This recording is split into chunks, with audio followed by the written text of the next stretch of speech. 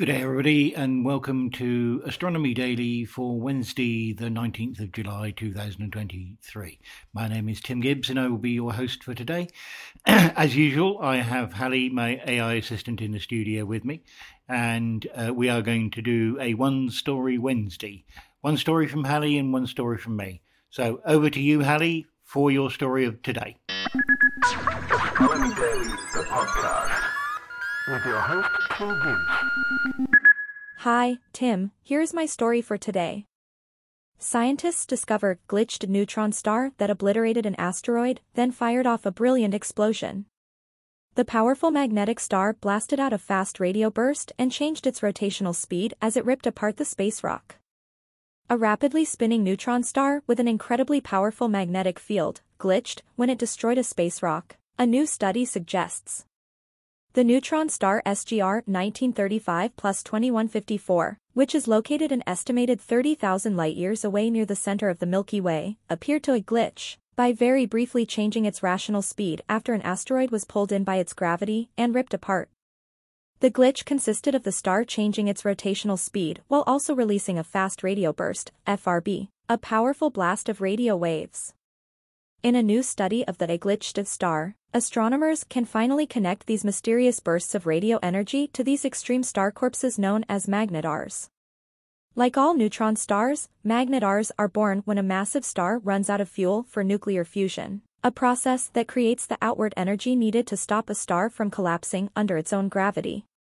As the outer layers of the star are blown apart by a powerful supernova or star explosion, the inner core collapses, birthing a stellar remnant with the mass of the Sun squeezed into a width equivalent to the average city on Earth.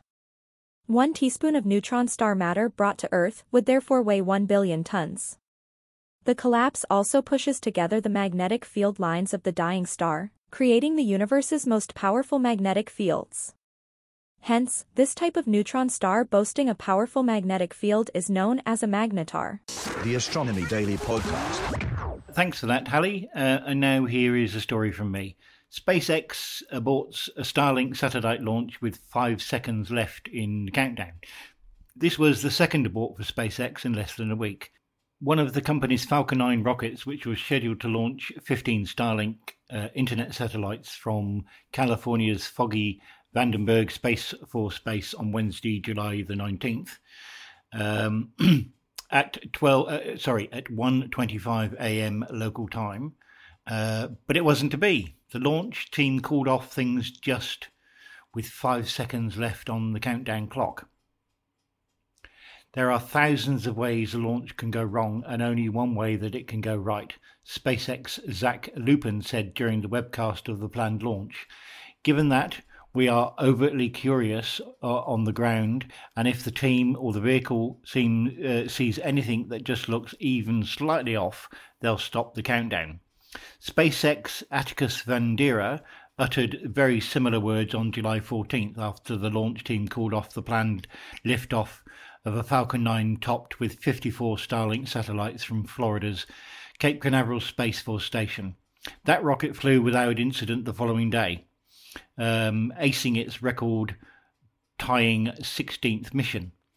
It's unclear at this point what caused Wednesday's abort. The mission team did not specify the issue during the webcast, which ended shortly after the launch was scrubbed. The weather was good enough for the launch, despite the thick fog at Vandenberg. Lupin said that the rocket and the Starlink satellites are in good health, as SpaceX aims to launch again soon. The company said via its Twitter account that it's targeting Wednesday, July the 19th for the next liftoff. Presumably that means a 24-hour delay with a launch Wednesday night California time, which is early Thursday morning, July the 20th. The Astronomy Daily Podcast. Now, don't forget, everybody, you can catch Steve on Monday and me on Friday with a full show. Thanks for listening to today's One Shot Wednesday. And also don't forget that you can download all episodes from spacenuts.io or from bytes.com. See you next time. Bye for now. Thanks, Tim, TTFN. The Astronomy Daily Podcast. Bye.